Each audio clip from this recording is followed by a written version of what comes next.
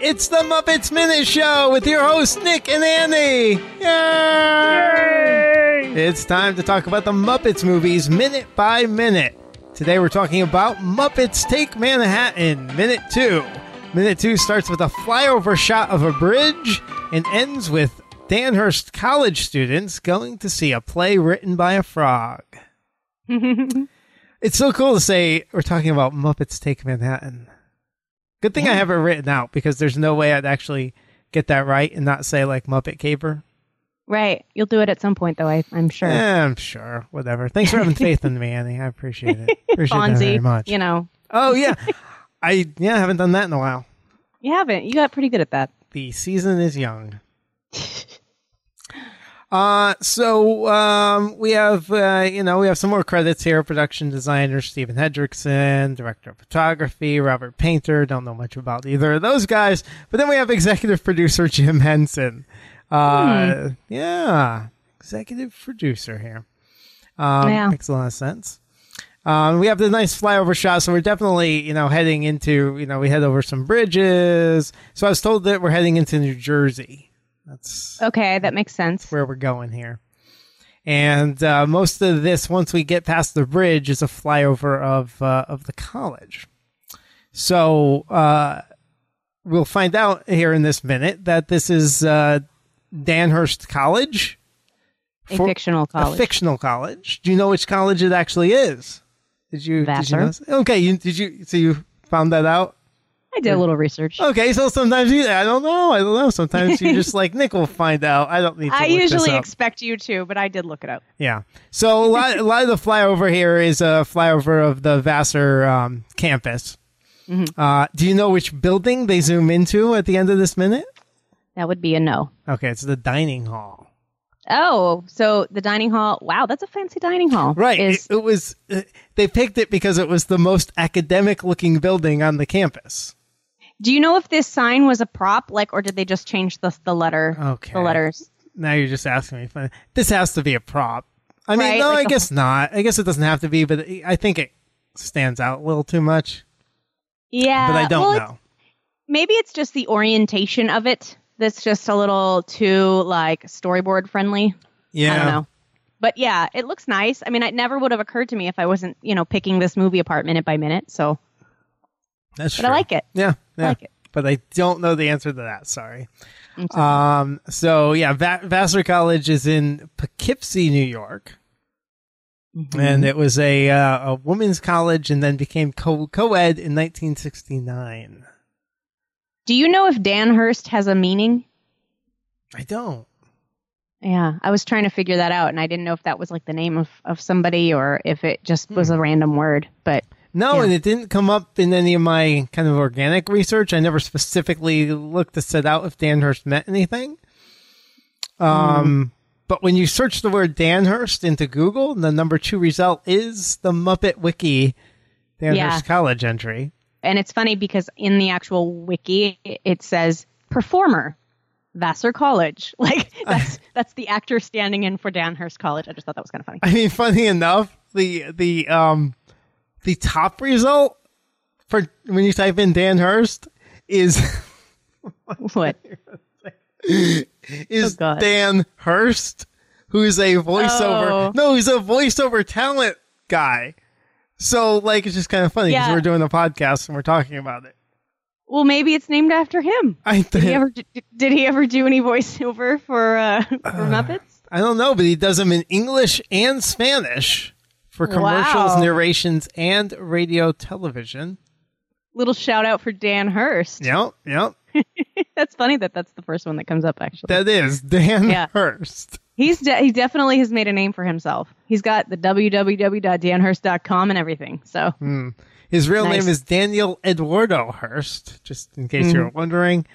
And I'm sure he's going to get lots of business now. Yep. Yeah, check out his site, guys. Look, we're giving him some free publicity. danhurst.com. Don't think you're going to visit the college when you go there. That's pretty awesome. But it is safe for work, so you're okay. Okay, well, that's good to know. All right. Dan Hurst. I feel like we're in the Muppets. All right. Yeah, it does feel like a Muppet joke or a pun or something. Yeah. Yeah. One other thing about Vassar College, just in case you were wondering, in 1993, Vassar College sponsored a Jim Henson Day, celebrating Henson's life and work.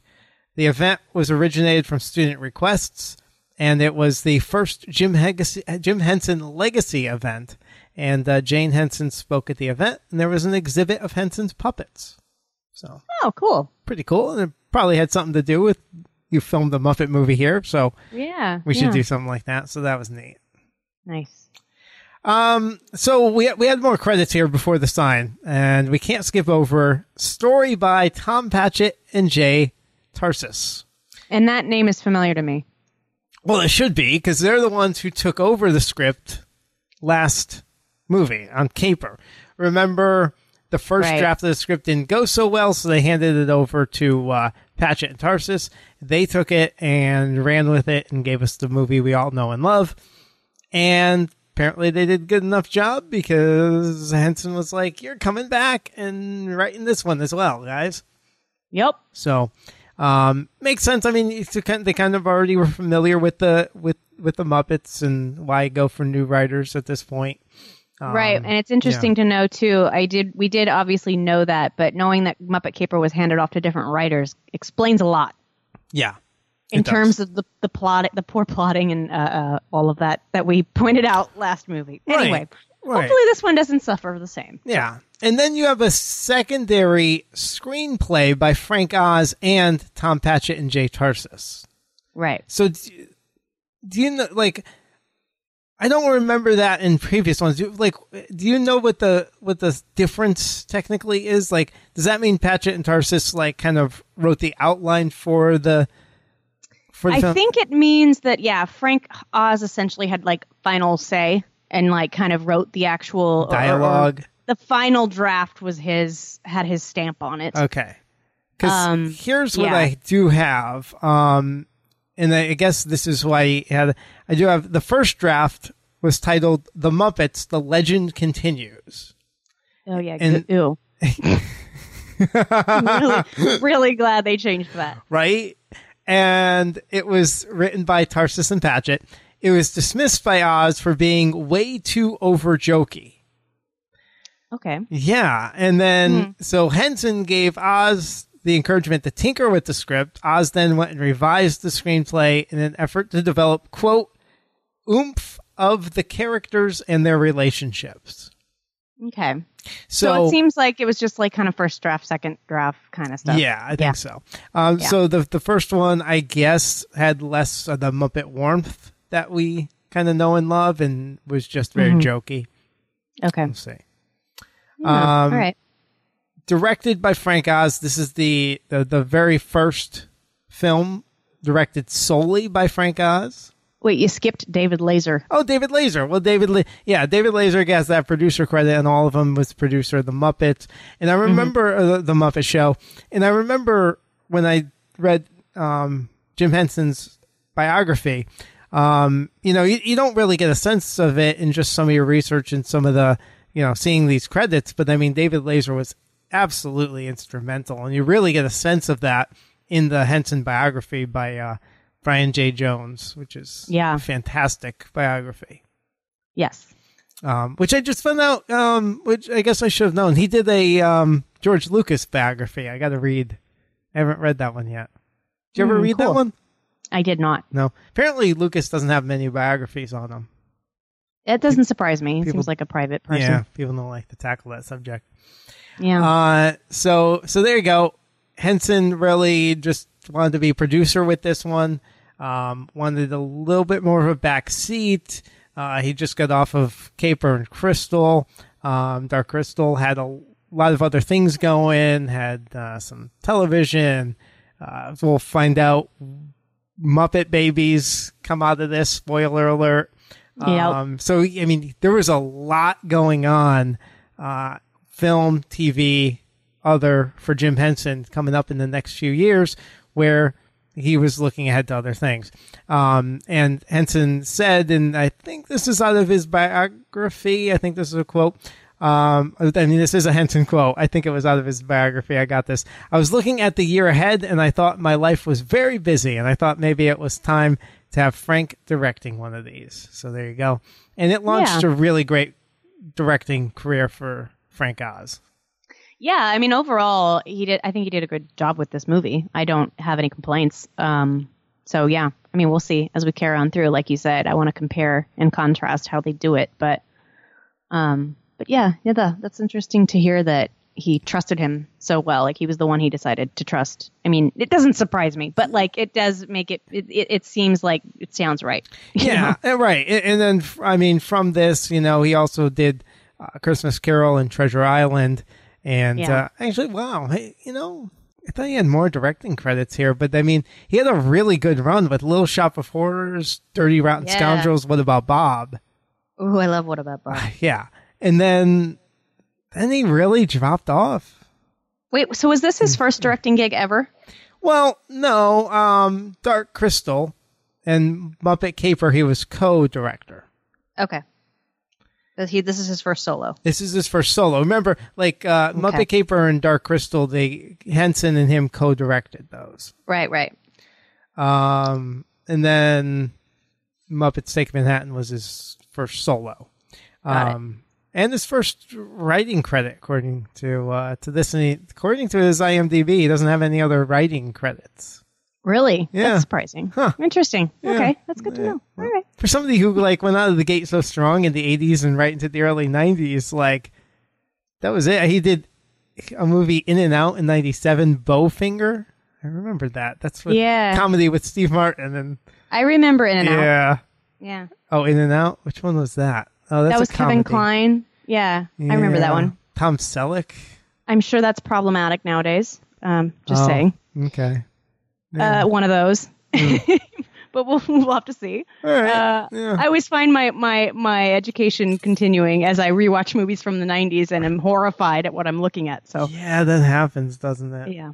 Yeah. But anyway, back to Muppets. I mean, it happens when we're watching the Muppets. Remember? Oh yeah, I have plenty to say. Oh, is there stuff coming up? I don't even. As always. Right. But I have a question.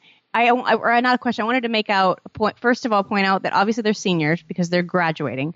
But it does say on this sign that this play is written by Kermit the Frog, which I didn't really notice before. But I always kind of had an issue with them instantly, like all of the people in the audience later, like yelling out Kermit, like pointing him out and being like, God, why is it always just about Kermit? It's always about Kermit. But now I feel better having seen this, that it is written by Kermit. It's his show.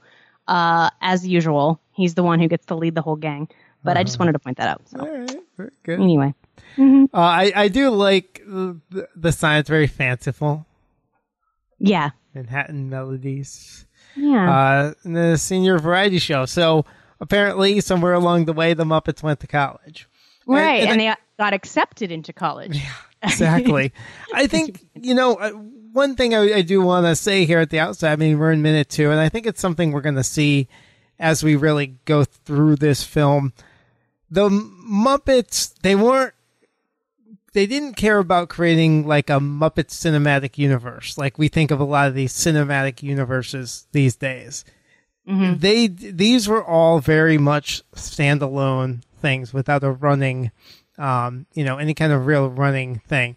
And what will be interesting here is like they're kind of doing a play in a movie-ish thing, but like this movie is not as meta as any of the other movies.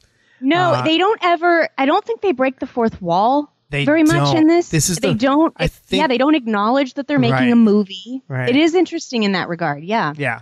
So it's just something to keep an eye on. The tone of this one is going to be a little bit different, and it's just meant to be the Muppets in a movie, I guess. So we'll just keep a watch of that as we go. All right. Well, that'll do it for minute 2 of Muppets Take Manhattan. We'll be back tomorrow, of course, for minute 3. In the meantime, head over to MuppetsMinute.com. You can see past episodes. If you haven't listened to us do the Muppet movie or Muppet Caper, go ahead and take a listen to those. And you can see some show notes where I post some pictures and all kinds of good stuff. I found definitely some good stuff and good behind-the-scenes photos and everything from Muppets Take Manhattan I want to share with you guys along the way. All right, so we'll see you tomorrow for minute 3 of Muppets Minute. Bye.